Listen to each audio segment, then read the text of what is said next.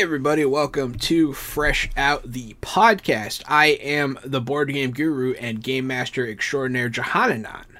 I am the retired child crimes and human trafficking detective turned tabletop titan and improv comedian Casualty CDG. But since it's 2022, I've decided I'm going to go by a new name this year. You can call me Gary. And I have been dubbed the professional media and movie mastermind by many, and the many that have dubbed me that are on this very podcast, and that's it. Those are the only people that have dubbed me that, but I'm still going to wear the title loud and proud, the Funhouse Drew Munhausen. And thank you all for joining us here on episode 26, Wow. our first episode of the year 2022. That's pretty exciting. And our Yeah, last that's one, cool. fuck you guys, bye. No, I'm just kidding. Wow, that was it. That was it. Everyone was here for the last episode of our stream. It's kind of exciting as new podcasters. I mean, we really started the podcast about 6 months ago because we're on episode 26. Weekly, So it's yep. about half a year. A little over. And now we're starting the year off with a podcast, with a recording session. So it'll be fun to see how this year goes and how it changes and how it grows or doesn't grow or what we decide to do with it. Dare I say this year is starting off with a bang. We're recording on the 1st at night, and there are fireworks going off in all three of our backgrounds. So for anybody listening who's hearing popping in anybody's background, it's not your speakers and it's not our audio. It's everyone's festive. A day late. Yes, You gotta they are love it. late. You gotta love how New Year's Eve, there's all the fireworks, and then New Year's Day, you think, all right, it's done. They did it all last night. And then it's like, no, we still have those fireworks left that we bought that we didn't get to light off last They're night. gonna be So they're let's gonna be do doing it again. for like a week or two. It's in my always opinion. been like that our whole lives. Like it starts December 24th, like they're trying to shoot down fucking Santa Claus, right? And then it just goes on way past when it should, like all the way to the 10th or 12th. Do you guys have any resolutions for 2022? This is a day to talk about resolutions. What's on your plate? I don't know about I want to lose some weight. Okay, yeah, that's I a put on common a one, lot of right? weight during quarantine. Nothing wrong with getting healthy. I recently got a certificate from college, Hey, so I'm gonna get congratulations. hopefully a good job, and get a new place, that kind of thing. Those are some good ones. Those are some good resolutions. How about you, Drew? I would say, actually, some of my resolutions are actually kind of fall in line with this podcast itself. This is something that we started last year, and had always told myself I wanted to do something like this, and now we're doing it, and we're growing, and we're learning, and I feel like we're getting better at it on a week to week basis, and I hope that that's a resolution that we can continue growing, whether it's growing our audience or growing our connections, with Yeah. people and branching out. And I think that that's a big goal of mine. I mean, there's also of course all the health stuff like Jahan has said. I think that's kind of every year for me for sure.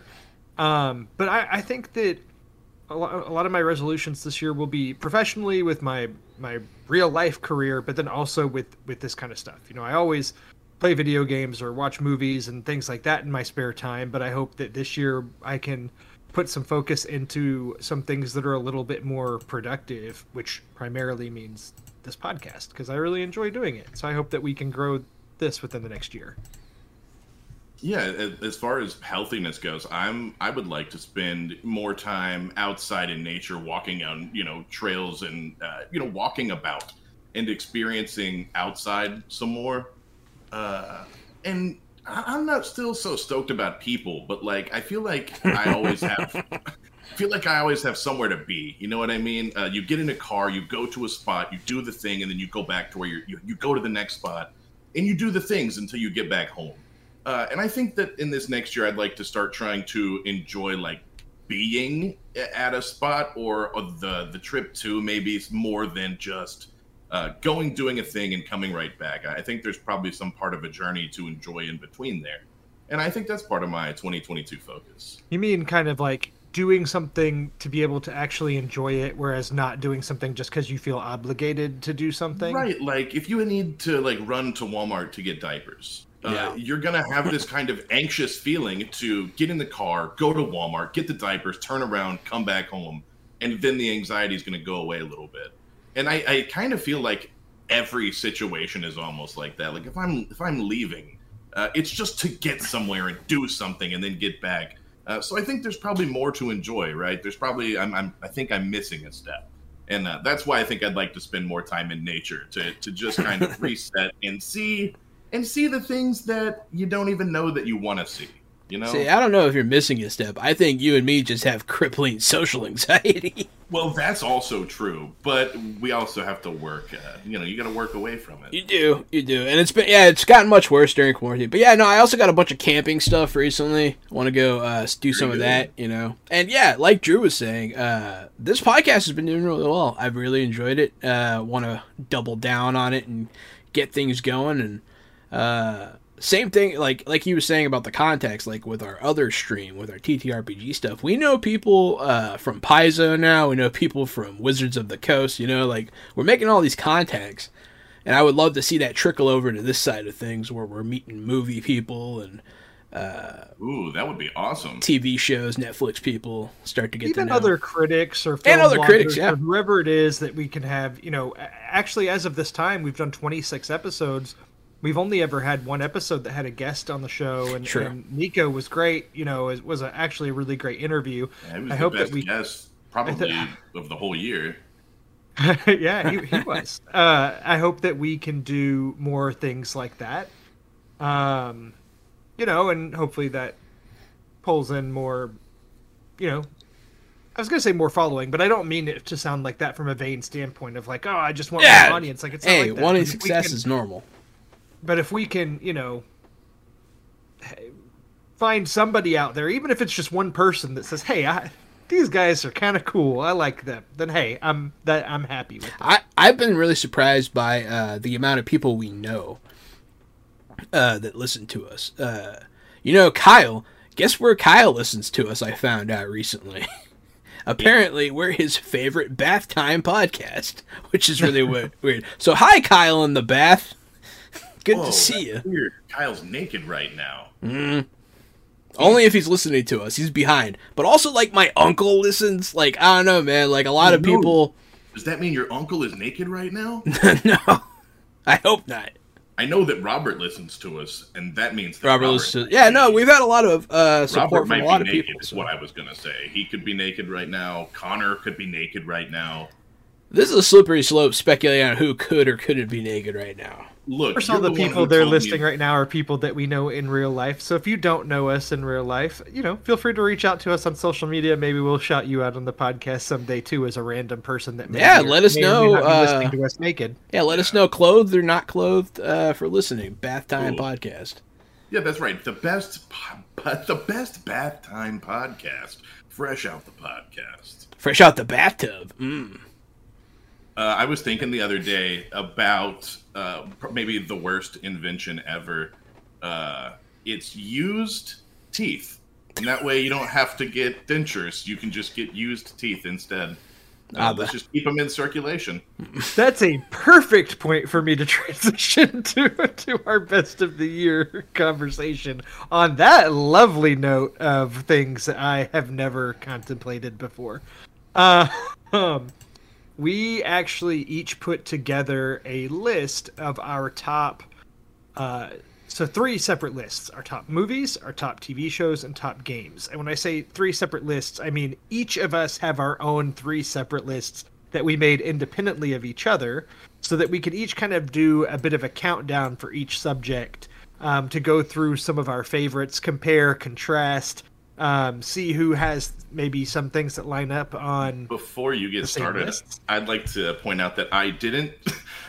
Jahan pointed out before we started, I cannot follow instructions. None of my top 5 lists are top 5s. 2 of them are top 4s, and 1 is the top 6. And they're also not in order. They're just things that I think you should consume this year, from this past year, from 2021. So, like you said, we developed them differently. We picked our things differently, and then I just did it my own way. So strap in for a ride. Gary, you did your best. It's which our audience show, probably you know? knows. We can Our do audience it our who way knows on our show. a lot of our audience who knows Gary in particular knows he does work well with structure, and I try to structure the show. But if you try to enforce too many rules, then the rules are just made to be broken. So I try to give these guys a little bit of freedom. I try to guide us with a little bit of structure, but also, if you don't have a top 5, that's fine. Like maybe there. It's possible that there's a year where there's only 2 video games that you really liked. Like, that's a strong possibility.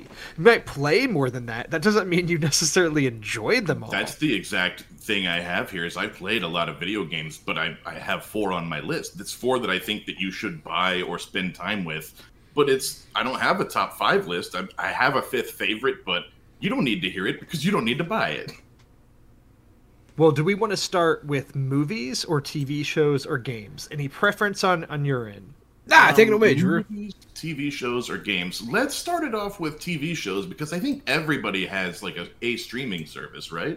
Yeah, I would say, it's a good point because for me, as many movies as I watch, I feel like a lot of people are in the streaming TV realm. And my list is probably the weakest of each of ours because I watch the least television shows. So I'm interested to see what each of you have to say.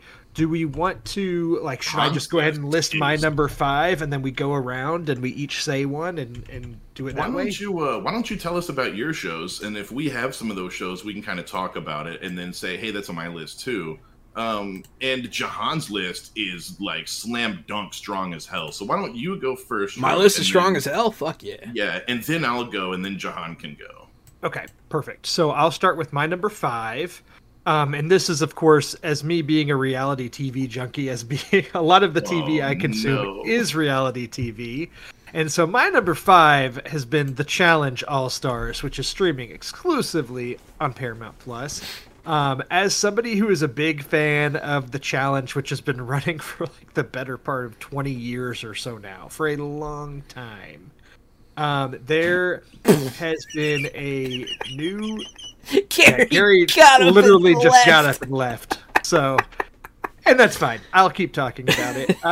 The Challenge All-Stars, it's just another season of The Challenge that has aired exclusively on Paramount Plus. They still have their main series that runs on MTV, but All-Stars has been really enjoyable because it's very kind of like it follows the OG format of the Challenge show. The newer version of the show that's on MTV has just branched out to a lot of other reality shows. There's a lot of other things going on, and this is like really more standard comfort food, and it's a lot of the older folks that were doing challenges 15 plus years ago for some of them, and now they're coming back doing this as adults. And for me, as somebody who used to watch them in high school and is now watching them as an adult, you can really kind of sympathize with these people and what they're putting themselves through to try to win some money. Yeah, exactly. Can you get up the stairs without running out of breath? Yeah, you really are a big reality show fan. Don't you do something with Survivor, right? With family friends, you do a competition, right? I do. We do a Survivor board where we basically try our best to guess the final 4. You want to guess the winner, of course, but then the person who comes closest to having the final 4 eventually wins, which I have won many times to the point where that group considers me to be a villain. Solely because I've won so many times, they just get mad at me for it. So I've just become evil by association. Speaking of which, listener Robert Wallace would like me to point out, you're a loser! Yeah, Robert did win this year. Robert beat you! I mean, good for Robert. He got his first ever win, but, hit me up when you've gotten like 4 or 5 wins and you can really keep up with me. Oh, he's throwing shade, Robert. So he told me to rub it in your face on air, and I agreed. That sounds right. I did not include Survivor on my list, but Survivor is just always the ultimate comfort food for me. It'll always be one of my favorites. I watch it every year, every season. So anyway, that's The Challenge. I'm going to move on to The White Lotus, which was an HBO... I think it was an HBO exclusive, but I watched it on HBO Max. This was a short miniseries that I just really enjoyed, and I know not everybody did out there. But this, for whatever reason, I tried watching a lot of pilots or first episodes of shows, and sometimes I wouldn't move beyond that. I didn't move beyond that with Squid Game, and weeks ago I said that I would, and I still haven't. But The White Lotus, for whatever reason, it got me. It hooked me. I watched all 6 episodes of this and really liked it. I thought there were some excellent performances. I thought near career best for Steve Zahn in particular, who was really enjoyable in it. Some other folks that I really liked. But there was just enough. It's one of those shows that not even very much happens, but there's just enough intrigue to keep you going. And for whatever reason, this one just sunk its hooks into me, and I enjoyed it enough to put it on my top 5 list. So there you go. I liked it. I watched the first few, but I did not finish it. It just didn't hold me. Speaking of watching shows and the pilot not hooking you, this was one. I watched it, and I watched the pilot, and boy, did it not do it for me. I watched 2 or 3, and I was just like, Like, I didn't dislike it. I just kind of put it down and didn't pick it back up. You know, it's totally fair. I wouldn't even argue it. But for whatever reason, I really liked this one. My number 3. So this is the only of the Disney Plus MCU shows that I put on my list, but I put WandaVision at number 3. This might also be I haven't looked. This might also be the only show that's on all 3 of our lists, though. WandaVision. I think that WandaVision, it was not just a show. I thought it was a cultural event. I thought there was a lot that happened. I think that was kind of, it's the biggest next step to the new Marvel universe. It's the one that brings in the old characters and kind of puts them to a close and shows you what direction we're headed. It really put Scarlet Witch on the map. Even though she's been a character, now she really feels like Scarlet Witch and not just a person with sorcerer powers. What a great show. And absolutely beautifully shot throughout the different decades as far as the directing goes and the use of color. And even watching the making of was a whole lot of fun with all the different colors they had to film with, so that would film the right way in black and white. I loved WandaVision. It was absolutely great, and it might have been my number 1 for the year if my list was ranked. So that was your number 3, Drew? 3. That was my number... Oh, that was my number 1. Awesome. Hey, and it's a great number 1. And my number 2, we'll talk about it when I get to it, but there's some fluctuation of if it should even be on this list. But we'll get to that in a minute.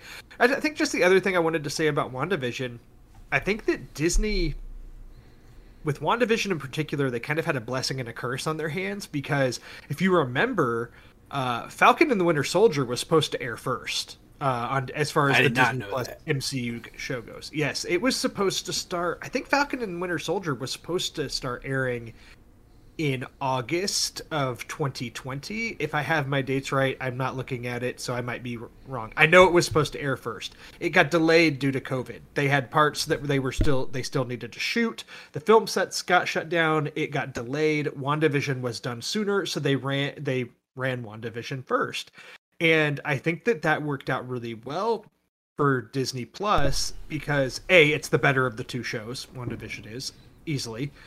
But where it could be a curse is that now I feel like all the MCU shows that have aired on Disney Plus, which looking back, shockingly, we got 4 Disney Plus MCU series this year, which is just kind of insane. But I still think WandaVision's the best one. And I think all of them kind of get compared back to WandaVision in hindsight. So it's a blessing and a curse, right? Because it set them on such a strong footing, such a strong start. And then, but it's also the thing that now we're all comparing the other shows against. Yes. And it seems like nothing has been able to live up to it yet. It set quite the expectation. The only thing that came close to me to hitting that was Loki. I really liked Loki a lot. I almost put it on my top 5 list.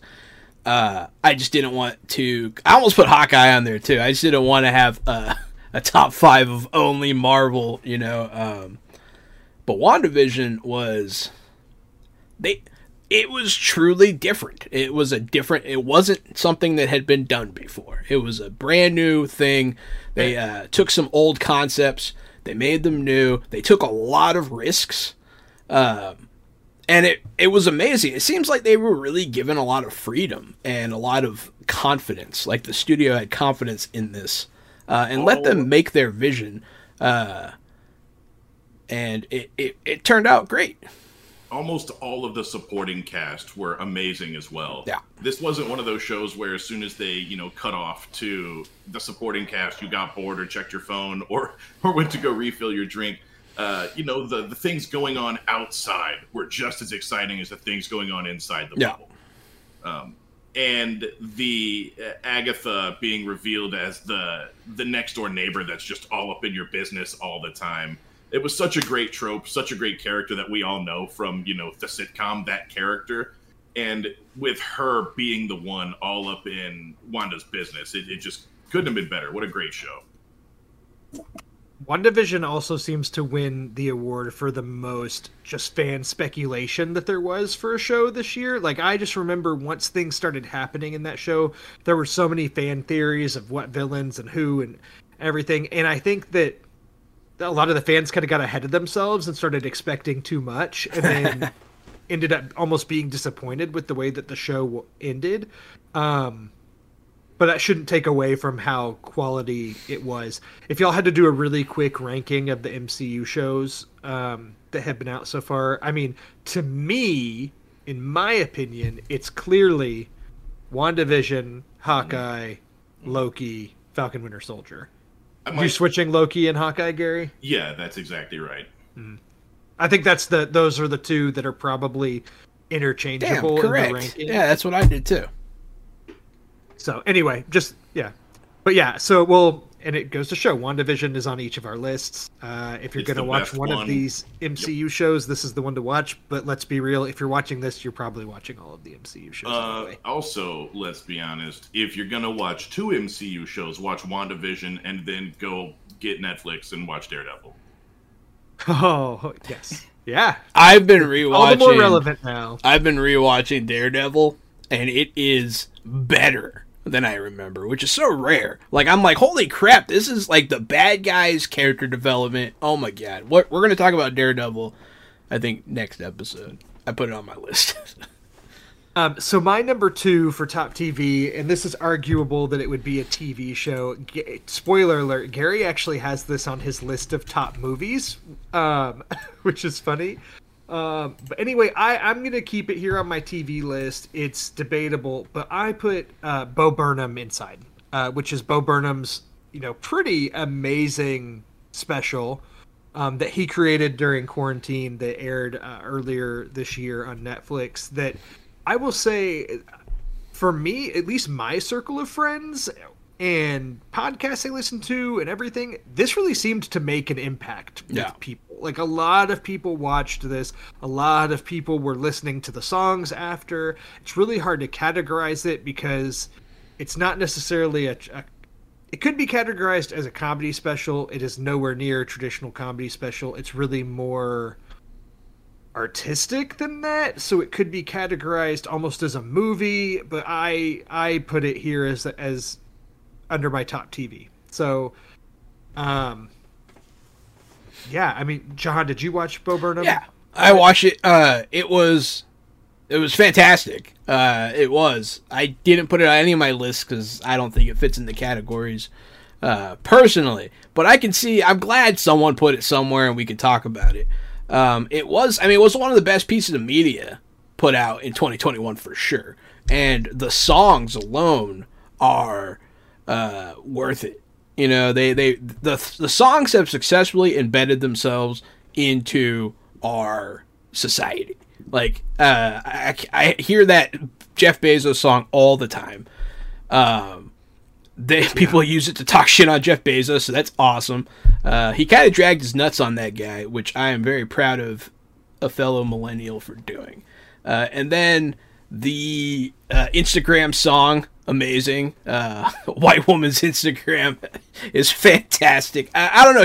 There's so many things to praise about this special. And I'll put it this way: it's on my TV list also because, frankly, I just haven't watched as many other TV shows. And if I didn't have this on the list, my list would probably just be 4 shows. And with this, I'm able to have it be 5. Whereas if I put it on my movies, it'd have to be in my top 10, or excuse me, not my top 5 there as well. And frankly, I just don't want to bump one of the other one of the movies off my list. So this can rest comfortably here as the number 2 spot on You'll my get no argument TV from shows. me. Show, I guess it's a show, it's a movie, whatever. It's a special, right? It's neither one, every bit stand up. I think that Bo Burnham's that this one, and Bo Burnham in general is one of my favorite comedians. And I thought that Bo Burnham Inside really had its finger on the pulse of 2021, and he was becoming 30, and I, just became 32, so it felt really relevant to me. I just turned 33. Yeah. No thanks. I agree. And this is just honestly one of those things that I could talk about at length. And now I'm kind of feeling like I want to rewatch it again. So, go figure. But instead of spending too much time on it, I'll move to my number 1 because we have a lot of things to go through, which should come as no surprise based on how much Gary and I have talked about this show throughout the life of this, basically since the existence of this podcast. But number 1 for me is Ted Lasso. Yeah, Ted Lasso also made my list. Yeah, and Ted Lasso, season 2 that aired this year maybe wasn't as strong as season 1, but it doesn't even matter. I still found so much joy to be had in the show. I loved watching it from week to week. It was a show my wife and I sat and watched together every week. I mean, it was just, even for a half-hour comedy show that was airing week to week, I got just as excited for that as I would, if not more, for an episode of WandaVision or something. I just loved Ted Lasso. I completely agree. And especially, I know this is another reason why it's kind of gone viral, but it's just been the feel-good show to watch during this horrible pandemic and that can cause a lot of bad feelings. The show has brought people a lot of happiness, and I am not afraid to admit that it has brought me happiness as well. Add me to the group. The show is wonderful. So Ted Lasso sits at number 1 on my top TV list. And you know what? Next year, if season 3 is as good, is even half as good as the first 2 seasons have been, it'll probably be at number 1 on my list again next year, for all we know. But, it'll probably be on my list. I mean, it won 7 Emmys, right? It won a lot. It won a lot. And, I've seen a few episodes, and it's funny, and I like it, and I do intend to watch it. And my dad was just complaining today. He's like, where is it? Why isn't it back yet? Because my dad loves Ted Lasso. The cast is great. The supporting cast is absolutely hilarious. The writing is deep and fun and funny. It deals with mental health, which, shout out, big props for dealing with anxiety and panic attacks and showing, how severe they can be. It deals with divorce and depression, and it was such a real show that deals with real problems. And somehow it deals with family problems. And every week you come out with a full heart and you come out happy and feeling good. And they tackle all these serious problems in only 30 minutes. It's just such a beautiful show. I can't say enough about it. You should watch it. And I think without Ted Lasso, Apple TV is bullshit. I think Apple TV actually has some pretty good stuff on it. I have trouble watching it because I don't have Apple TV. I will say this: Apple TV will be coming up on my top movies of the year, so it will be coming up again. But okay, so we'll get to that. That's a little. It is not bullshit. I mean, so I watched some of The Foundation. I didn't finish it because, like I said, I don't have access.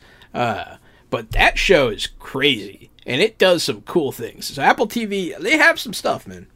I really liked it what I saw at Foundation 2, and just it came out at a time where I had like a million other things that I was wanting to watch, especially as we started getting into the fall, like award season and things, a lot of things coming out there. I do plan to revisit it. I think that Oh gosh, you all are going to get me on an Apple TV tangent, and I don't want to. We will circle back. But they are making good investments. It's just not there yet. So I understand where Gary's coming from. I think it'll get there. I think it'll get there too. I think that they are doing smart stuff as well. Yeah, sure, they'll get there, but without Ted Lasso, and heck, just buy a new Apple product. They'll like throw in 2 years for free because that's what they've been doing to get it out there. Like, just go buy some new Apple product. You'll get easy access. I promise.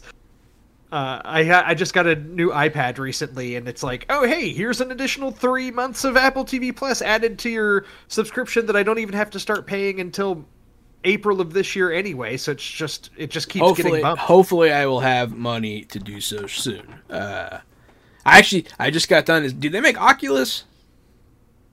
Is that Apple? No. Facebook owns Oculus. Okay, that's Facebook. I just got to play with one. That's Meta. Meta. That's right, Meta now. All right. Jahan, give me your TV shows. So my top one, this is going to be an anticlimactic list because you already know what my top one was. But here, starting number 5, very much similar conversation with what you were saying about WandaVision. It was so, it was this cultural thing where everything was Squid Games. Squid Game for weeks and weeks. People were eating this show, consuming this show. Everyone loved it. Everyone wanted to know what happened next. Fantastic show. I'm so happy that a foreign language, so that a Korean show was topping the charts here in America. It's a sign of change, I think, for the better. That people are experiencing other cultures in this way to such a degree. You see the film Parasite by any chance, Jahan? Yeah. Oh, yeah. Just making sure, because, just another Korean film that won Best Picture. I've seen most of his movies. And one of my favorite movies of his is Memories of Murder. If you haven't seen that, it is one of the greatest movies I have ever seen in my life. Sorry to derail you. Back to Squid Game. I'm totally happy. I'm upset. I've become obsessed with Korean media lately. They do such good stuff, and Squid Games is an excellent paragon of Korean media. So, and that's my number 5 pick. Gary, did Squid Game make your list? No. So it was fine. It was shot in a really pretty way, and I thought the director did great work. It was also just kind of a hyper-violent show, and even though that's right, I'm remembering our conversations on it now. Sometimes I like hyper-violence, and sometimes you'll think I'm, contradicting myself when I like violent stuff. But there was something about Squid Game that didn't, I didn't love watching it. Yeah, certain violent acts are different than others. Yeah. I can watch people get shot in the face all day, but if you make me watch someone choke a woman, that bothers me. You know what I mean? I think back to when I was watching the Dynasty Warriors movie, and there was a guy who was just cutting off people's heads, and they were flying 300 yards through a window, landing in a room for no reason. And it happened 5 or 6 times in a row. That's hilarious, and anyone can watch that. No, yeah, so there is difference. I understand. Watching innocent people get gunned down for 6 episodes is enough. Squid Games it can be a rough watch. I will not argue that. And with your PTSD, it's no wonder that it's not on your list. Correct. It was good, and I'll tell you it was good, but it just wasn't good for me. My number 4, The Witcher Season 2. I thought The Witcher Season 2 was better than Season 1. It's a single timeline. It's not a bunch of different timelines that you have to keep track of. It is a single timeline, and I think it's fantastic. They really get into the monsters. You get to see a lot of cool monsters. You get to see the Witcher be the Witcher. They develop their lore. I believe that they deviate from the subject, the core material a bit, and people were all butthurt about that. But I like it a lot. It does a lot of cool stuff. You even got to see a walking house with big old chicken legs, good old Baba Yaga, pop up for a minute there. I like it a lot. I like where the story's going. I like what it did. I liked how it ended, and I like where it went, and I like where it's going. So that's my. I can't wait for season 3 and all the way to season 7, which Henry Cavill has agreed. He said he's in it for the long haul if they do all 7 seasons as they have planned. That's awesome. I've heard good things about it. Would you say that there's any recency bias here for you, that because it just came out and this is fresh on your mind, or do you feel confident with its place on your list? Oh, I'm very confident with that one. All right. It is. I like fantasy a lot. If you'll notice, I didn't put Wheel of Time on here. I like The Witcher better. I think Wheel of Time season 2 might be really fucking good. I like what they did at the end of season 1, and I think it's getting to a good place. But I'm very picky with my fantasy.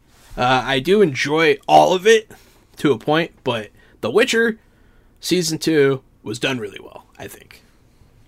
And then my next pick, Arcane, my first animated member of my list. Arcane is the lore of Runeterra, which is League of Legends lore brought to life. You get to go into the streets of Piltover and the Undercity, and you get to see Jinx and Vi. I thought that they were done very well. It has nothing but strong female characters in this show, and they're all done in a wonderful way. It's not like pandering, and I thought the story was fantastic. The bad guy is fantastic. I thought all the characters developed nicely, and it was just a fantastic show. I was like sometimes my mouth was just like agape while I was watching this show. I was like, holy shit, some of the greatest fight scenes I've ever seen. Also, Haley Steinfeld, all over the streaming landscape this year. She is. Because she's the lead in Arcane. She's the voice of Vi, yeah. And then, of course, Hawkeye. And then also she has an Apple TV Plus show that I believe just had its 3rd season called Dickinson that has... I have not watched it, but it has gotten very, very positive reviews. So, tune on any streaming service. You'll catch Haley Steinfeld. Haley Steinfeld killing it right now. She's killing it. Jahan, your next one on this list. So earlier I was trying to think of what my number 1 might be, and I said it might be WandaVision if I had ranked them. It also might be Invincible, which came in at your number 2. Right, my number 2 pick. I almost forgot that it came out this year. And I was like, oh man, because I was going through looking through everything. I was like, Invincible came out this year? That has to be on my top 5. It hit my top 2. Probably. So there's a lot of Marvel stuff. A lot of cartoon. All the Marvel universe, all that stuff. This is some of the greatest superhero anything I've ever seen. It's fantastic. They somehow managed to have the main character, he's very similar to Superman. He is. But he's like if you haven't seen it, he's stuff, whatever. But he's very similar, but completely different. They managed to have a lot of similar characters, but the show is its own. It's unique. I love it. It has the main character, Invincible, is an Asian American, which is fantastic. I believe he's Korean, half Korean. And then half Viltrumite, which is an alien species. It took me by surprise. I was not expecting to see one of the greatest things ever when I turned that show on. If you haven't seen Invincible, you're crazy. Yeah, it might be the best superhero thing. And if it isn't the best superhero thing, then it damn well might be the best animated superhero thing. I can almost say with 100% it might be the best animated superhero thing, period. Yeah. It is a violence warning on this one, though. Oh, boy. Invincible, it toes that line of almost being too violent at times. They really tell a message with their violence sometimes, and they let you know how just grotesque and horrible something is. That's usually why they use it. But sometimes their artists are a little violent happy. And a little. Just a little. But I agree, it does seem that most of the violence is done with purpose. Correct.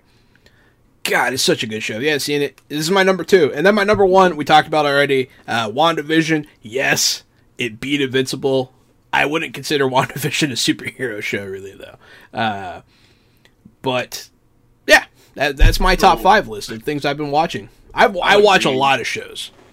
I'll say that I do consider WandaVision a superhero show, but I think that WandaVision has every single element of the superhero story that Invincible doesn't have, and vice versa. It's fair. Like, if you want to, those are the two best superhero things to watch this year, and you should watch them both. It's been a great year. Genre counter programming, which is very weird. It's a great year for superheroes. That's all you really need to know. If you're a superhero fan, you lucked out this year. Speaking of a great year for superheroes, I have 3 shows left on my list that haven't been talked about. My first one is My Hero Academia. My Hero Academia it's such a great superhero story. Again, it's another great superhero story that it didn't start this year. We're in season 5, but it's still continuing. It's still an ongoing show, so it's still current. The subbed episodes are out. The dubbed episodes aren't. My Hero Academia, it immediately made me want to play a superhero tabletop role-playing game. And now we have like 5 or 6 tabletop games under our belt, maybe even 7 for superheroes. And it's all because of My Hero Academia. Like, I wish they could get the money for that because it's their fault. And I want to play a hero in that setting, that story. I want to do, the grow up through low powers, grow up through high school thing, go to superhero high school, get under a hero's belt as like an intern at a hero agency, and then, become a sidekick, stuff like that. All of that seems like so much fun.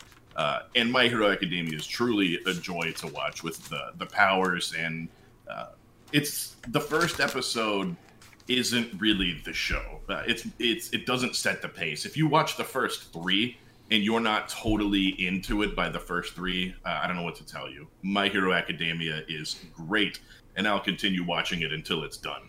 Yeah, I'm also a huge fan of My Hero, and the movies have broken the box office, I believe, in Japan, and it's a great show.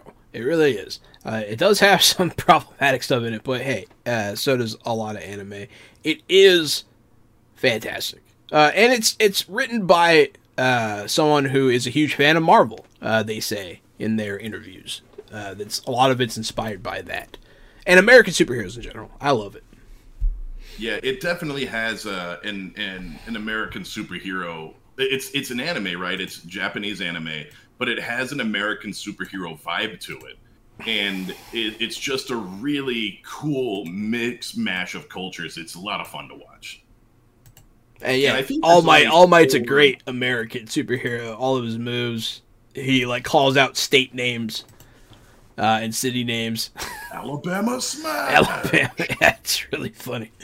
I have 2 more shows. They both take place in New York. Hey, look at that. One is Wu-Tang Clan, which you guys have heard about Wu-Tang almost the length of the entire podcast. And yet nobody has watched Wu-Tang, an American Saga, except for me, so why do I even talk about it? Wu-Tang was one of my favorite things to watch this year. I waited every single Thursday until 11 p.m., when it would come out, and then I would go downstairs and watch Wu-Tang. I wouldn't wait for the next day release. I loved it. Annie and I loved watching it together. It's a biopic. It's a music story. It's a crime story. It just has enough family and challenge and adversity to keep you interested. It's just a little bit of everything. And I enjoy it. I say keep you interested. It doesn't keep anyone except for me interested, apparently. And my final show is this. I keep saying it might be my number 1. See, this is why I didn't bother putting anything in order. Because How To with John Wilson is one of my favorite shows I think I've ever seen in my entire life. But it isn't better than Invincible, and it isn't better than WandaVision because it's a first-person documentary with candid interviews with people off the street. It's weird as hell. I will say, I had never heard of the show before you mentioned it a few weeks back, and since you mentioned it, I have seen other people tweeting about it, and I've seen it in the conversation, and it sounds like people have very similar opinions to you, or they're just super intrigued by it. I definitely do want to check this out. I just haven't gotten around to it yet, but I'm intrigued to at least just put on an episode and see what's going on here. So seriously, the first episode is the one. That's the one to do. It's all about small talk. It's easy to watch. It's super funny. And then the second episode is about scaffolding. And so, like, as a person from Houston, you're just like, what? How to scaffolding? Who gives a shit? But he's in New York, and he goes on to explain how much scaffolding there is and why it matters and what the whole purpose of scaffolding is. And it's just something about the way he delivers a story that you just can't stop watching. And his editing is so funny, especially as a guy like you who watches movies and notices directing and editing. He just has this skill and this talent for catching the most bizarre shit in the background of everyday normal scenarios. And his editing style is just like, you know, he's looking at a thing and the thing in the back is just like, what the fuck? And then that's the story he's on. That's the thing he's following. So it will just make you laugh out loud. How To with John Wilson. Can't recommend it enough. And that's it for our shows, ladies and boys. Yeah, that is that is fresh out the podcast's top TV for. So I would say that there are a couple bleedovers. There is WandaVision. There's the Bo Burnham special. There is Ted Lasso, and there's Invincible. So those are. And I was gonna mention also, it looks like Jahan had some honorable mentions here. Oh yeah, had some TV shows there. Yeah, some honorable mentions. If you want to watch something crazy, different, and I don't know, fucking weird. Brand New Cherry Flavor is captivating. It is fantastic. I recommend it. It's on Netflix. It's a Netflix original. The leading lady is amazing. The content is strange witchcraft stuff. It gets to a really weird place, and some of the weirdest stuff I've ever seen happens in this show. Including some body horror stuff. Just body horror mixed with pornography, I feel is the best way to describe some of this. But yeah, check it out. It's interesting. Don't watch it with your kids. And then also Cowboy Bebop. I didn't put on my list, and I really liked Cowboy Bebop. I liked it a lot. The Netflix remake, I feel, did the subject matter justice. The casting was fantastic. Spike was great. Jet was the most perfect casting I've ever seen. Is this wound still sore for you? Is what? The cancellation? Is the wound still sore? I've gotten over it a bit, but I'm just so sick of toxic fans shitting on stuff. Like, you don't own the thing. You like it, and you can like it or not. But fuck off. Like, people... Unfortunately, you know? As long as the internet is around, that will be a thing. Yeah, it's true. It's just, man, like, people make death threats to these people. It's like, calm the fuck down, man. Like, Cowboy Bebop should not have gotten shit canned after the first season. No. I agree with Jahan. Maybe it wasn't the best show ever, and maybe it definitely wasn't as good as the anime, but everyone knows that. Who gives a shit? It was a lot of fun to watch. I thought it was as good as the anime, personally. It was an awesome show, and I can't believe it got canned after one season. Especially so soon after it did. Yeah, that's just... it's not fair, and it's wrong. And then, like... another, I want to honorably mention Disney Plus for giving us all these amazing shows to watch during these terrible times. It's been a journey. I've seen every episode of every MCU thing they've put out, and I loved it all. So thanks, Disney Plus. I liked it a lot. Yeah, and worth noting, the Book of Boba Fett the first episode just launched earlier this week, so we only got one episode in 2021. It'll finish out this year, but I won't get into that. But depending on where it goes, how it goes, there's a chance that it could have been on my list had it all come out this past year. So we'll see. We'll see where. I liked the first episode. I liked the first episode. We'll get to it next week. We'll get to it next week. Yeah, Boba Fett. Perfect. Well, it looks like those were your TV honorable mentions. So, are we moving on to games or movies? Do we flip a coin or do we make a decision? I mean, let's keep it in the watching stuff, I think. Let's go on to movies. Okay, sounds good. We're thinking we're in that mindset right now. So I agree. I've got a movie on my list that is on everybody's list, so we can just start with that if you don't mind. Sure. Also, my list is now only 3 instead of 5 because I had Bo Burnham listed on my list for movies. So I have a quick list.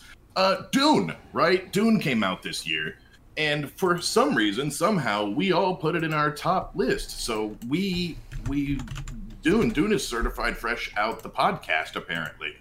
Absolutely. Jahan and I both had Dune at our number 3, and what more can you even say? We literally did an entire episode dedicated to Dune. Truly, what more could we say? I've rewatched it. I saw it in theaters. I watched it again on HBO Max. It comes out on 4K UHD disc in just a couple of weeks, and you can guarantee I'll be picking that up, and I'll probably give it a third watch. So there you go. I'll probably watch Dune again when we're closer to the release of Dune 2, and by probably I mean that I will, because I didn't dislike Dune. I did think it was long. I did think it was kind of boring, but I thought it was also absolutely beautiful when it was boring, so at least there was something to look at. I thought the acting, fantastic. Oscar Isaacs, fantastic. And then Charlemagne, fantastic. Everyone in the main cast did a fantastic job of playing who they were. They really developed the characters right before your eyes. You really got a feel for who they were. The cinematography was beautiful. No one can argue. It was some of the most beautiful camera work ever. Denis Villeneuve directed the shit out of this movie. I mean, let's be real. It's just, production design from beginning to end. Everything about it is wonderful. Jahan and I both had this number 3. Gary had it on his list. So, Dune. If you want to hear more thoughts of ours about Dune, go back in our episode list here. Yeah, we talk about Dune a lot. And go watch our Dune episode. Or go listen to our Dune episode, I mean. We actually just finished our 10-episode actual play of the Dune TTRPG from Modiphius Entertainment the other day. It was one of our most viewed finals I think we've had. And it ends roughly around the time that the movie ends. I don't know how that managed to happen, but it did. So... Very cool. Well, I will say, so all the movies on my list, it's kind of interesting. They all came out in the latter half of 2021. So actually all of these movies I've talked about at some point on the show. So I won't get too much into details. Number 5 for me on the list is The Last Duel. This is the Ridley Scott film that came out earlier this year that stars Matt Damon, Adam Driver, and Ben Affleck, and Jodie Comer, and it's a kind of medieval... It's been dubbed kind of the medieval Me Too movie, because it kind of deals with the Me Too movement back then, but that is a very... It's a very... it's not a good way to describe it, because this movie, it tells... a great story. It's so well made, but it also kind of fits in line with other blockbuster movies. It just it has, I don't know, it just had everything that I wanted from a big movie this year, and it's unfortunate that it made no money and nobody went to go see it. It's okay. They blamed it on millennials and their cell phones. So yeah, that's good old Ridley Scott in his 80s saying stuff like that. You kids, you're gonna watch my movie about this rape and you're gonna like it.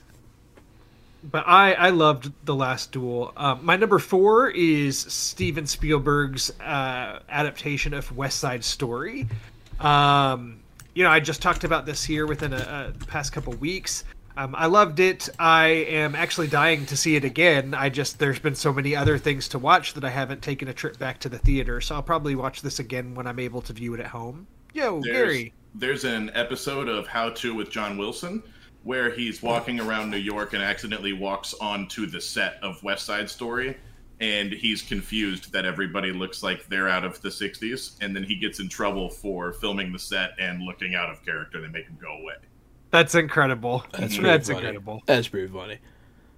Yeah, West Side Story, just my memory of it is so positive. I need to see it again. I didn't put it at the top of my list because there's a couple other things that I think have just stayed with me a little bit more than it did. But I just still, I loved it. I loved West Side Story.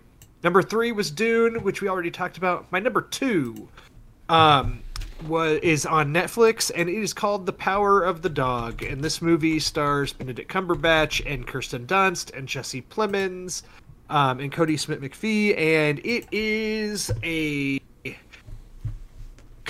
it's very hard to describe this movie. It's directed by Jane Campion. It's a kind of slow burn Western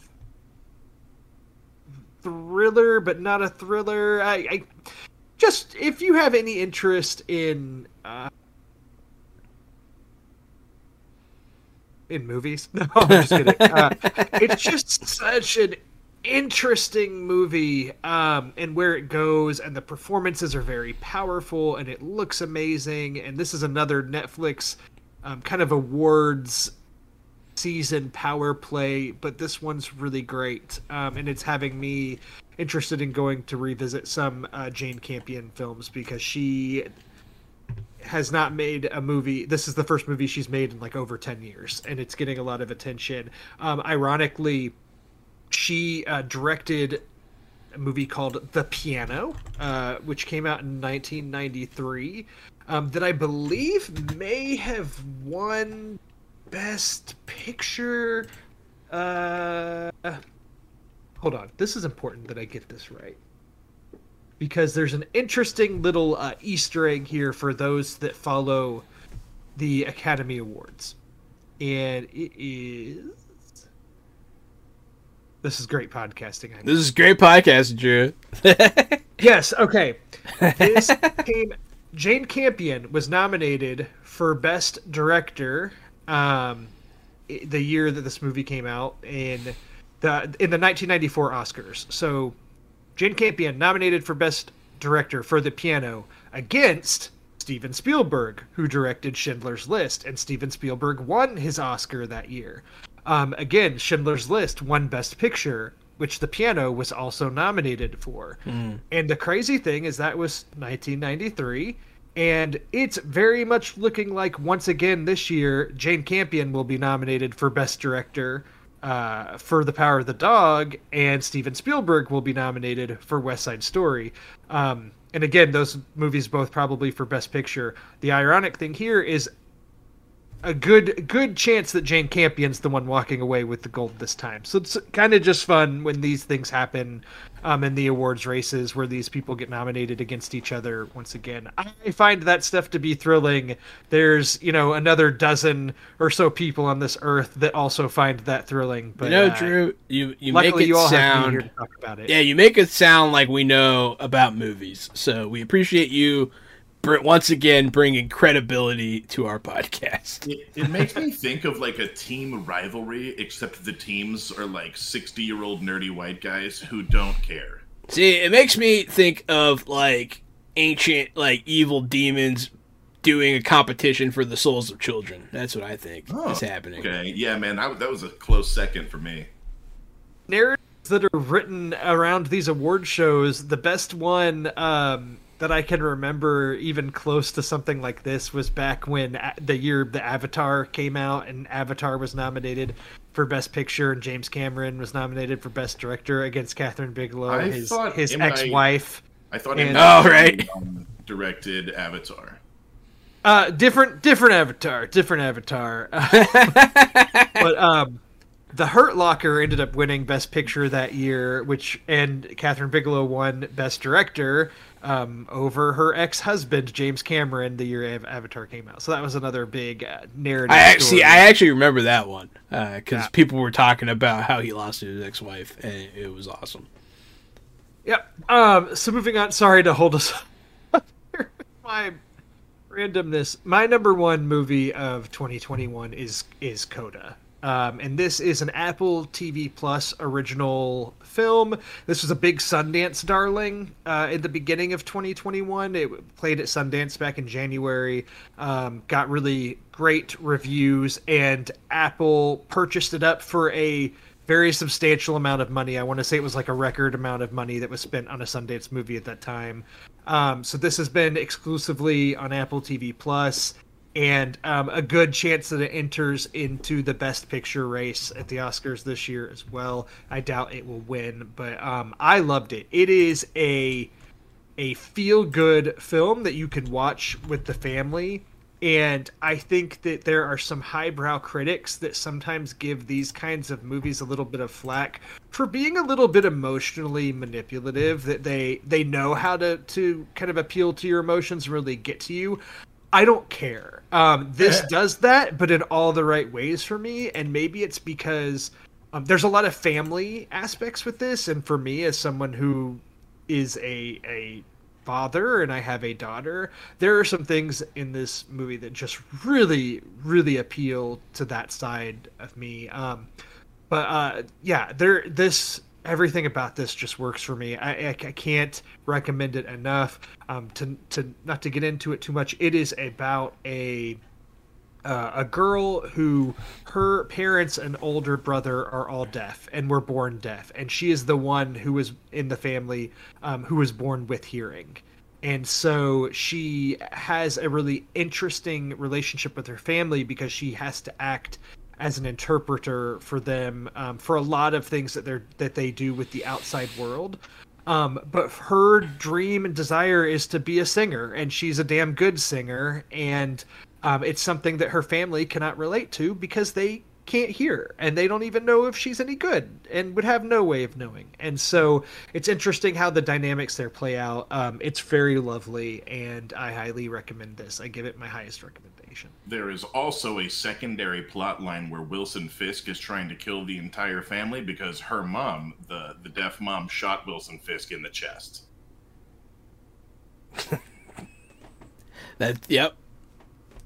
Yep, that happened. No, it is interesting. I know that, we're looking with disdain in my I know that we're amateur, podcast people, and we're not, big time critics or anything, but it is interesting that you put a streamed movie as your number one of the year. I know that's not necessarily indicative of the entire critic community, but you're a critic, and hey, you did it. So it's just interesting. It's a change. It's something new, and they're starting to win awards, and it's a whole new world. My Power of the Dog is a Netflix film, so my top two were both streaming. Power of the Dog did get a limited theatrical run, but I saw it at home, and even Dune number 3. Dune. I mean, it was in theaters and on HBO Max. I saw it in theaters, so I can humble brag about that. But I watched it on streaming too. Yeah. No, it's just interesting. Weird year for movies. Interesting to put that out. Things are changing. So I think I'm going to start my list with my number 5. If you're done talking about Coda. Speaking of, I am. And the only other thing that I would mention is just some honorable mentions. The Card Counter, which starred Oscar Isaac. I talked about this on the podcast before. I just really enjoyed it. Stayed with me, but it just didn't crack into my top 5. And then, of course, Spider-Man: No Way Home. As much as I loved it, and as great as it was, and for event movies, it just didn't crack my top 5. But I still loved it. It would for sure be in my top 10. Yeah. What were you saying, Gary? I was saying, speaking of streaming movies, HBO. We have Suicide Squad, right? That was a streaming movie this year. The Suicide Squad. No, was indeed. Hey, we'll talk about that now because my number 5 pick, The Suicide Squad, that's what I was saying, which was streaming on HBO as well. And it was a fantastic, fun movie that blew its predecessor out of the water. Mm-hmm. James Gunn in rare form once again. Just boom. Just look at that guy go. He can just take the most weird stuff and make it exciting. I don't know. He's very good at it. He did it with Guardians. He did it with Suicide Squad. And I love all the characters. I'm excited for the Peacemaker show coming out.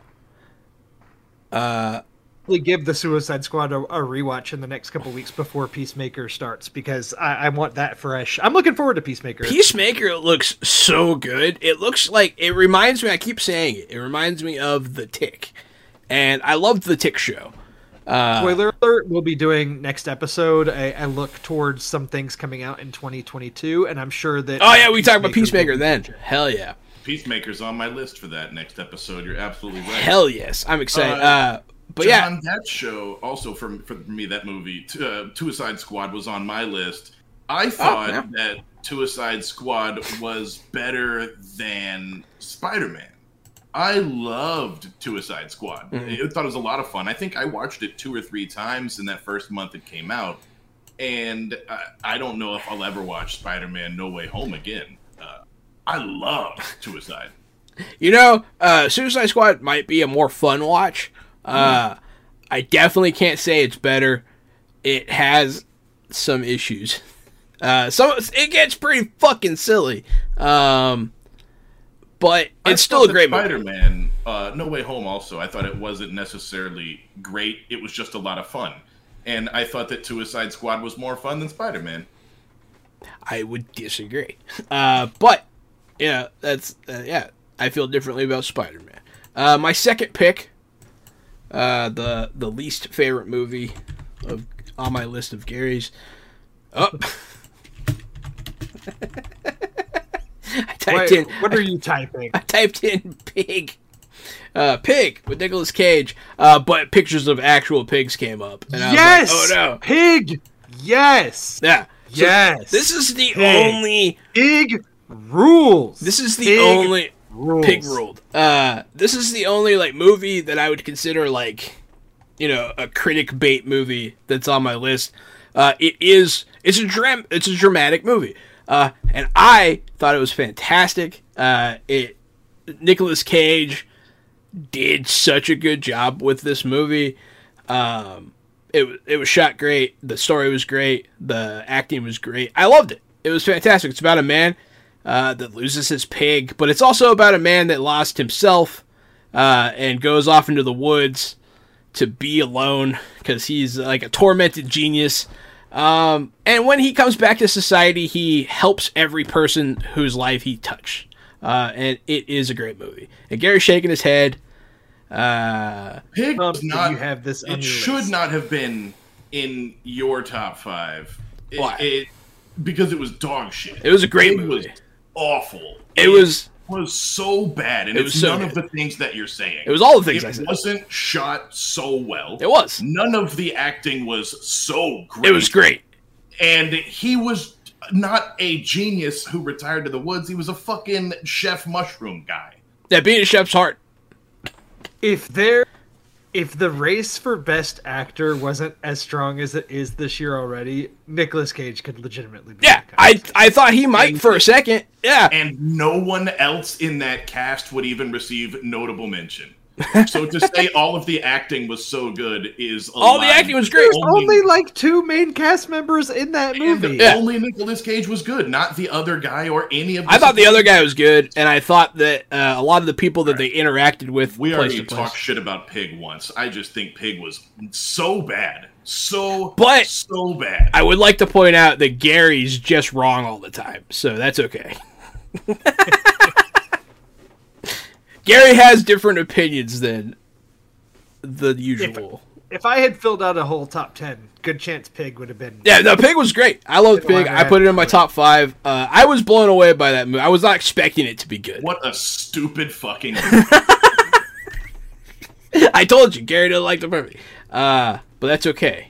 You know, we can't be right all the time.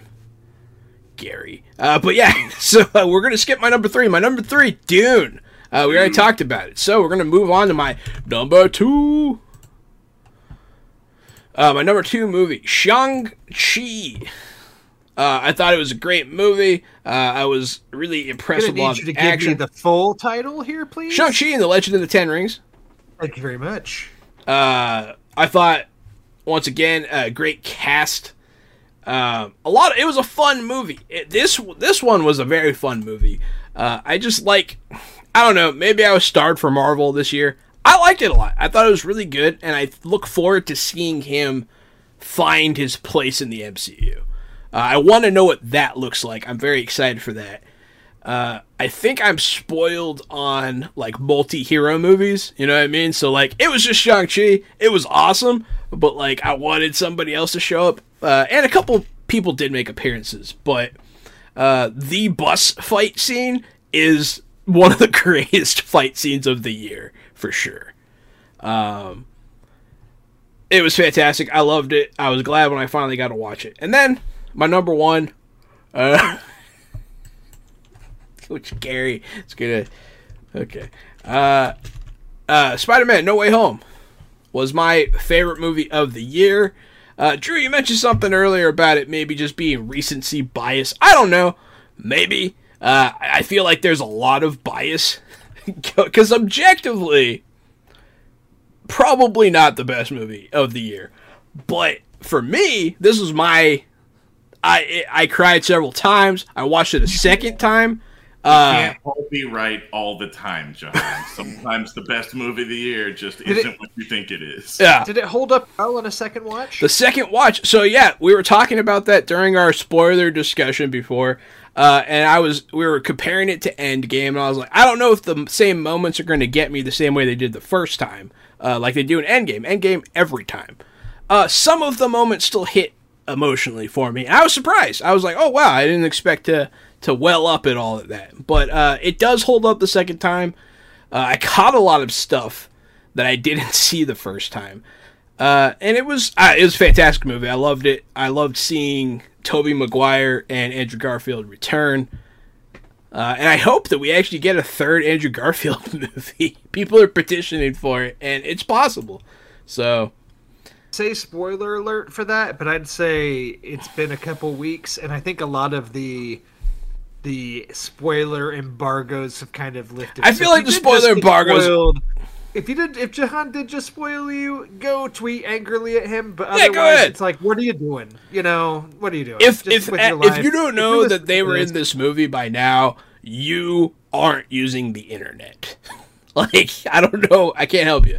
Yeah. But yeah, fantastic. I didn't spoil too much, so it was my favorite movie of the year. Not just the biggest spoiler in the movie, but yeah, no, you didn't spoil too much. It's not the biggest spoiler in the movie. What's the biggest spoiler in the movie? Right? You almost got me, Gary. No. So it was my favorite movie of the year. I don't think it was necessarily the best one of the year, but it was definitely the one that meant the most to me and that I enjoyed the most. You know what I liked more than Spider-Man this year? Everything. No, I mean this in a real, not a smart-ass way. I'll believe it when I see it. Invincible? Invincible. I liked Invincible more than Spider-Man, I think, this year. I think Invincible was really great. Well, now we're comparing movies to shows.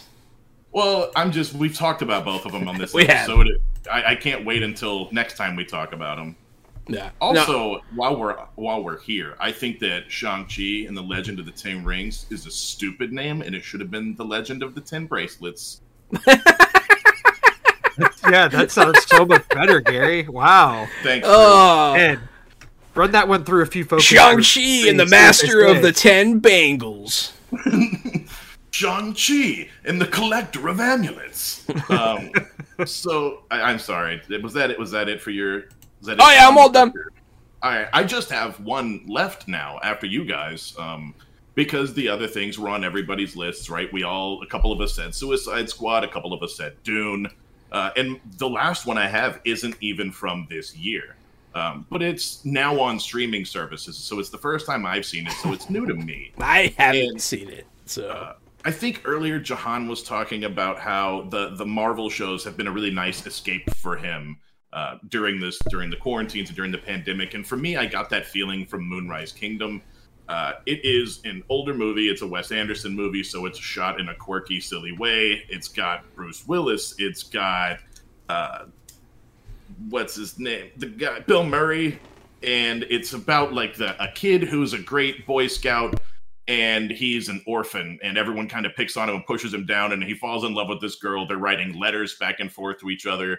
And so it's this kind of sweet coming-of-age story where they run away together, and they have this nice little place that they make themselves in the woods to survive. And then, of course, the parents come and finally get involved, and it's kids who are in need and then parents who aren't paying enough attention to them, and it all comes to a head in the end. it's a great story. It was a beautiful story, and I recommend Moonrise Kingdom to everybody. See, I hate that I haven't seen it because I love Wes Anderson movies, and I love, like, the exact story that you're telling me right now. It's very, very good. Because I don't know why, I like anytime people are, like, building a thing in the woods, like, or, like, on a deserted island. Oh, yeah. Like Swiss Family Robinson and, like, the Boxcar Kids. And oh, Jahan, you're going to love this. All right, I'll watch it. I love Moonrise Kingdom. It came out in 2012. I saw it in theaters and really enjoyed it. And I will just note that Gary's the only one on this podcast that could get away putting a 2012 movie on his best of 2021 list. And I'm going to let it slide. I just want everybody out there listening saying, how is this guy getting away with it? Just to say, we know. We know. Did it. But Hold on. I'm going to let it happen. Hold on. You know why you're going to let it happen, Drew? Because 2012 and 2021 have all the same numbers, just mixed up in a different order. You know, it's just another reason why it gets to slide That's through the the rigorous screening process we have set up here on the podcast. You guys Gary wanna talk about is good at following directions. Look, I was thinking about this. Like I said, this is I figured it's our show, right? So It's our show. Yeah, you're right. we could do whatever the hell we want. It's true. It's true. We're not being graded on this, except by society. Yeah, whatever. Society. I already failed out of society once. I can't follow rules. Oh, man. What do we think about video games? Are we ready to talk games? Yeah. I'm ready. I'm ready. Let me throw out here one of my honorable mentions. Let's see. I'm going to just say, Gary will probably get mad at this, but I just want to give an honorable mention to Mass Effect Legendary Edition. I couldn't put this on my list because this it's not new. You know, it's a remaster. It's a upgraded version of these past games that came out this year, but you know, I just can't quantify them as 2021 games, but I still really enjoyed my time with it. So I just wanted to give it a shout out because I did replay all 3 games and really enjoyed it. That being said, I have Far Cry 6 as an honorable mention. I know it's on Gary's list, so we'll talk about it then. And I wanted to give a shout out to Forza Horizon 5.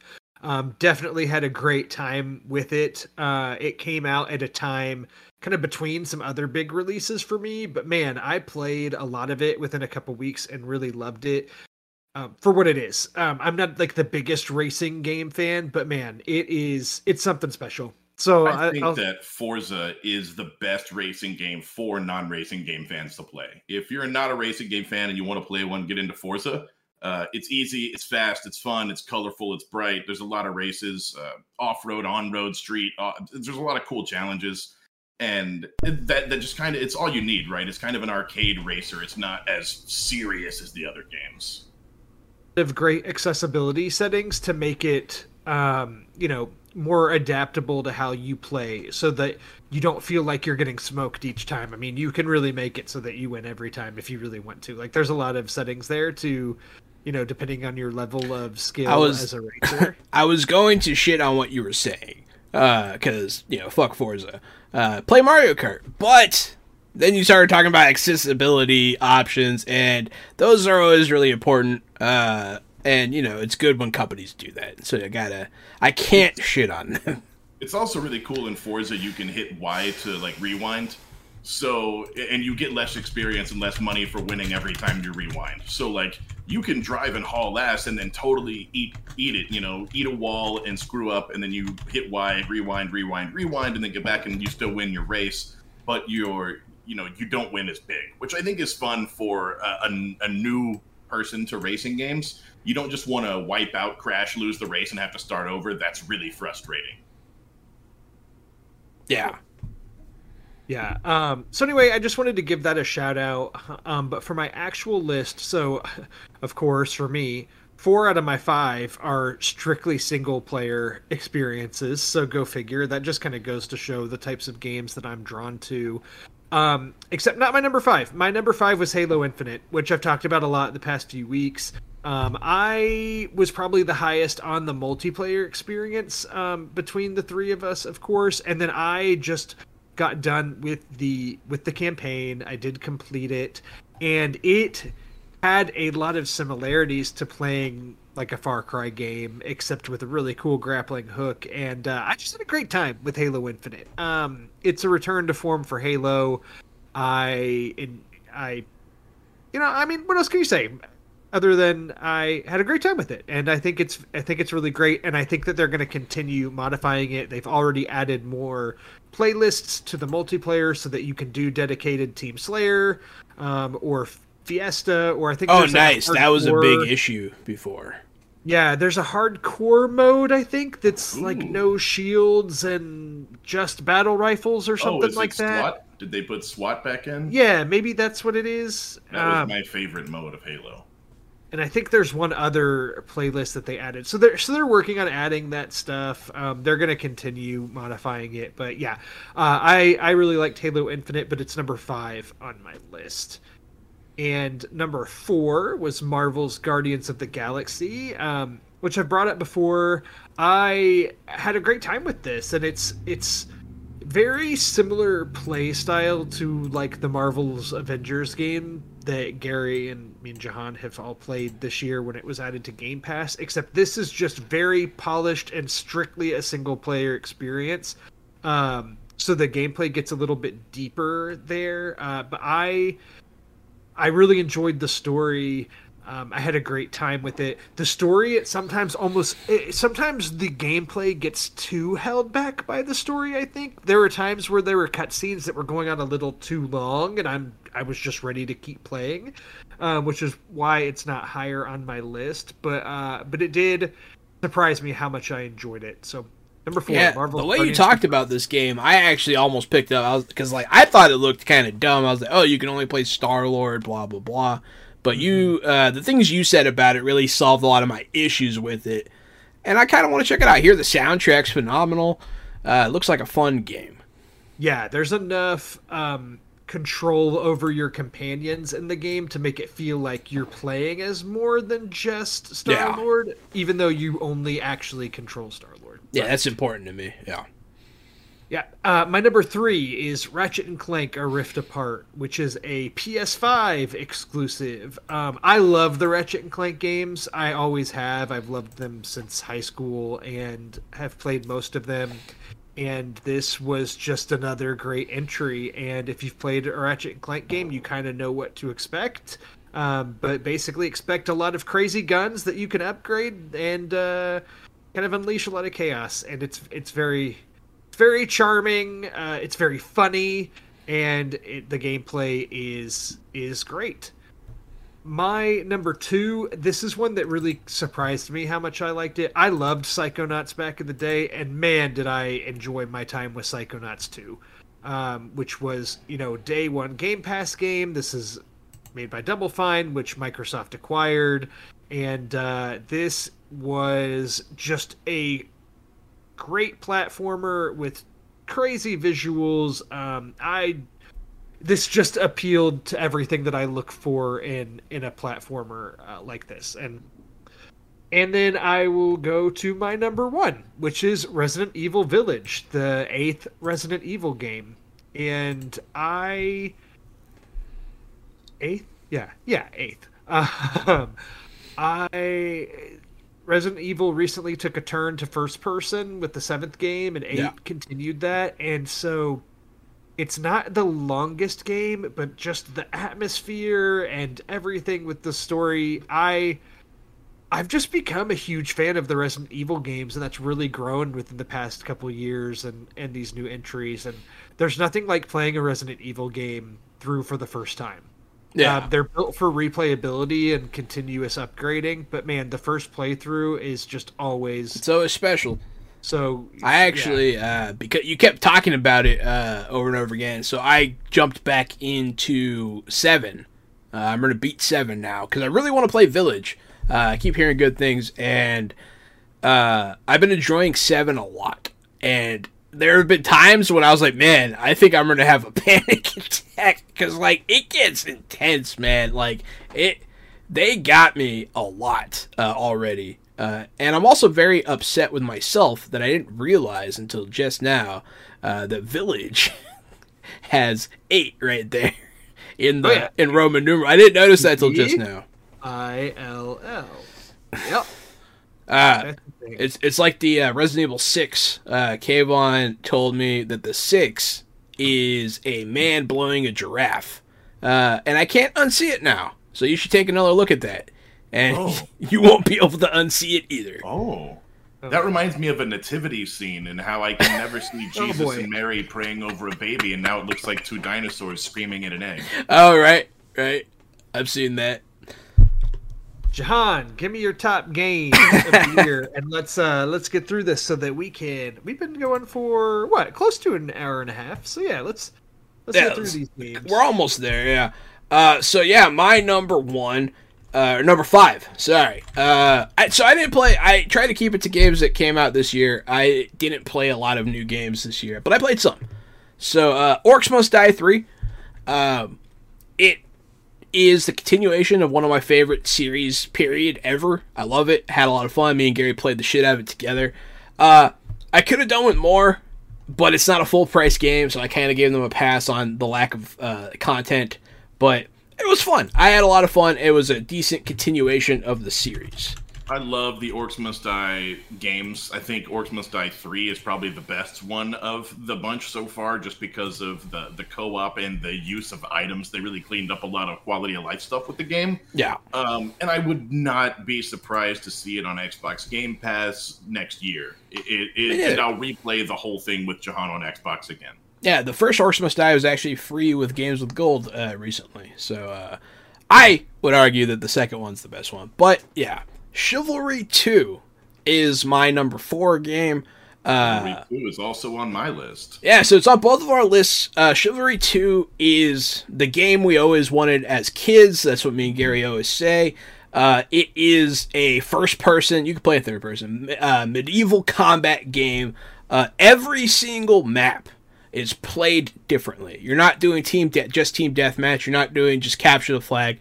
Every single one, this level you have to siege the walls. This level you have to man the catapult. It's always one level different. You have to blow up battleships and then siege a castle and then fight the monks inside and then destroy the relics in the temple. The game modes are so varied and wonderful. You're kind of always doing the same thing, which is running headlong into a melee combat. But other than that, you've got new objectives. But the whole time, it's just a wall of clanging weapons and flesh and disembodied people. And they have done things for the holidays, like free holiday hats and helmets. And there are Christmas presents and trees and stuff on the map. So the anvils are wrapped up nice in wrapping paper. So now when you throw an anvil off a building and smash somebody's head in, it's a nice, pretty Christmas anvil. So it's nice to see that they've continued to grow, continue to expand and support their community. They've had 3 or 4 updates this year, and the game came out in 2021. So we're big fans of Chivalry 2. When Jahan says it's the game we wanted as kids, I remember playing GoldenEye way back on N64 and saying, why isn't there a medieval melee version of this? Why can't we use crossbows and axes and shields? And when For Honor came out, I was really excited for that game, but it felt almost more like an arcade fighter or a rock, paper, scissors game. Yeah. Chivalry 2 really feels like a first-person murder melee combat game.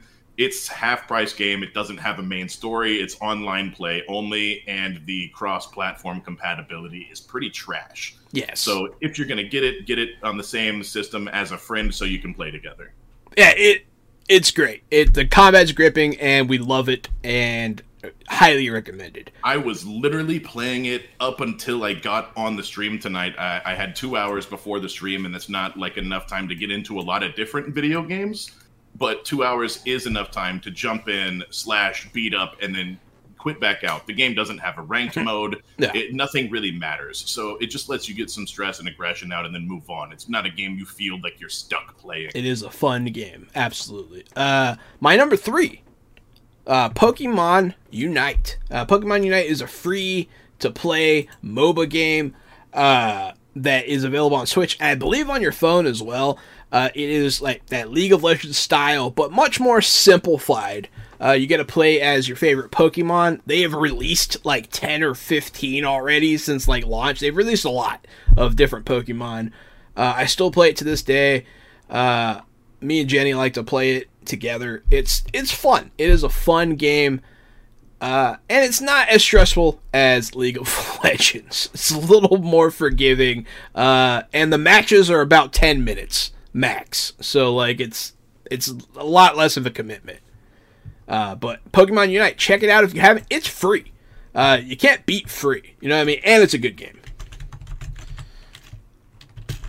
And then my number 2 game of the year. Honestly, one of the few releases that I was like super excited for, that I've been waiting for. Darkest Dungeon 2. They take that like play till you die kind of thing in a different direction. This is more of a roguelike. The previous game, you could lose people, you could lose whole squads, but still continue. In Darkest Dungeon 2, it's like Oregon Trail, where you're heading on a path and you have one squad of people, and if you die, you're done. Your run is over, you have to start over, but the progress that you make in the characters' storylines, which unlocks moves, stays. So it has that roguelike feel. It's a lot of fun, and it has some of the most unique combat and features of any game I've played. It's a game that truly stands alone. And then, my number 1 game. And not just mine. This won Game of the Year. And I got to play it with my buddy Alan, and we played it. We finished it recently, actually. And It Takes Two. Fantastic game. The puzzles are fun. It is as co-op as possible. You have to play with another person. And you can see both screens on your screen, even when you're playing online. It's always split screen. You both always have different powers, and they always change zone to zone. You get new ones. The first one, you have nails that you can throw and stick to stuff. The other player has a hammer, and you have to use those in combination to like throw nails into a wall while you jump with a hammer, and you have to work in tandem. All the while trying to save your relationship because your daughter doesn't want you to get divorced. I heard a firework. Oh no! Finally. Sorry, I was just excited that I heard one through one of your mics. I didn't hear it, so it might have been Gary. I don't know. No, I think it was actually on yours, Jahan. Oh, maybe it was mine. I didn't hear it. But yes, It Takes Two. It won Game of the Year, and it won Co-op Game of the Year. If you have someone you play games with, and even if they're not that into games, this game, you gotta play it. You gotta find a friend, somebody. Play this game. It's amazing. And that's my top 5 of 2021. And it gets Jahan so excited that he doesn't even hear fireworks going off outside of his house. I didn't hear it. Well, I got this, I shoved this thing too far into my ear, I think. I only have 3 games left on my top 4 list because I don't think there are 5 games that were great this year. Jahan and I talked about It was a weird year for games. It was a great year for streaming shows, though, so no problem. No hate there, man. I got to watch a lot of shows this year that I really loved, so, you don't have to spend as much money on games because you're already paying for streaming shows, right? So go enjoy your streaming shows. Deep Rock Galactic. It's actually a 3-year-old game, but they are continuing to develop and release new content for the game. They just recently they always do free updates for Deep Rock Galactic. So and when those come out, they release it with a skin pack that you can buy, that you don't have to buy. So you always get the good content, and you can choose to give them money. So I think this formula is working for Ghost Ship Games. They've continued to give us awesome new stuff. We got new worlds, we got new missions, and just like 2 or 3 weeks ago, we get a new primary weapon for every single class. And then in April, we're getting new secondary weapons for every single class. Now they're starting to do seasonal events with different enemies and different skins and different things you can unlock. So Deep Rock Galactic has continued to grow day over day over day for 3 years steadily.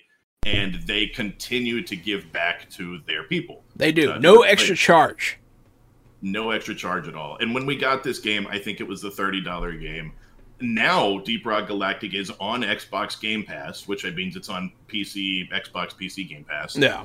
So, play Deep Rock Galactic. This is, without a doubt, Deep Rock Galactic is one of the top 3 co-op games of all time. Period. Yeah, no, definitely.